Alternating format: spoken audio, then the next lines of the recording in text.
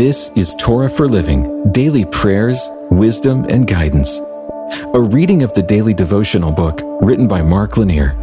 We're sharing scripture and insights from the Torah, and today we continue in Exodus chapter 7, verse 1. And the Lord said to Moses, "See, I have made you like God to Pharaoh, and your brother Aaron shall be your prophet." What is this? God made Moses to be like God to Pharaoh? What was this all about? I thought there was only one God and people were never to think themselves equal to God. That's tantamount to the greatest sin. I mean, Satan's big temptation to Eve was that if she would eat of the tree of knowledge of good and evil, then she would be like God. So, what's going on in this verse? This is one of the verses that requires us to understand the culture of the day. Once we do that, the verse becomes very instructive for us in our day. In Egyptian thought, Pharaoh was not simply a king. Pharaoh was a god.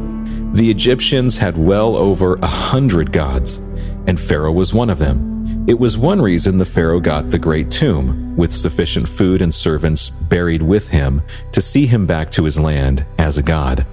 In Pharaoh's mind and in the minds of his servants, priests, army, and so on, Pharaoh was a god, and no man had any right to approach the god Pharaoh and make any demand. Only another god could instruct or deal with Pharaoh on even footing. So, God made Moses like God to Pharaoh.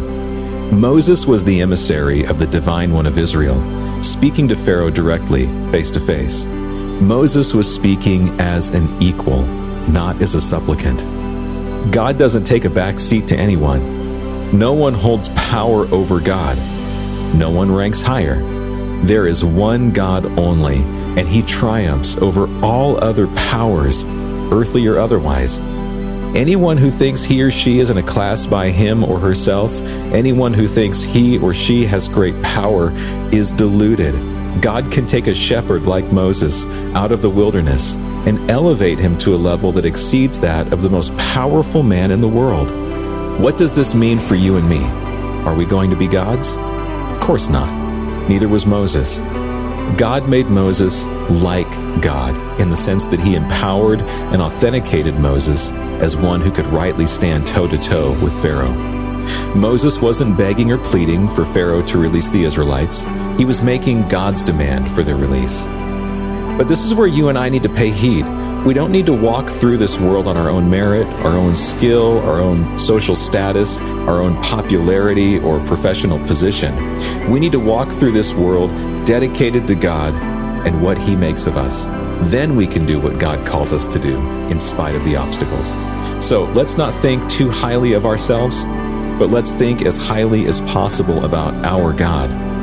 Don't let anyone or any situation intimidate you when God is at work in you. Let's pray. Lord, I give you my life. Please work in me. Make me who I need to be to meet your plans and your will.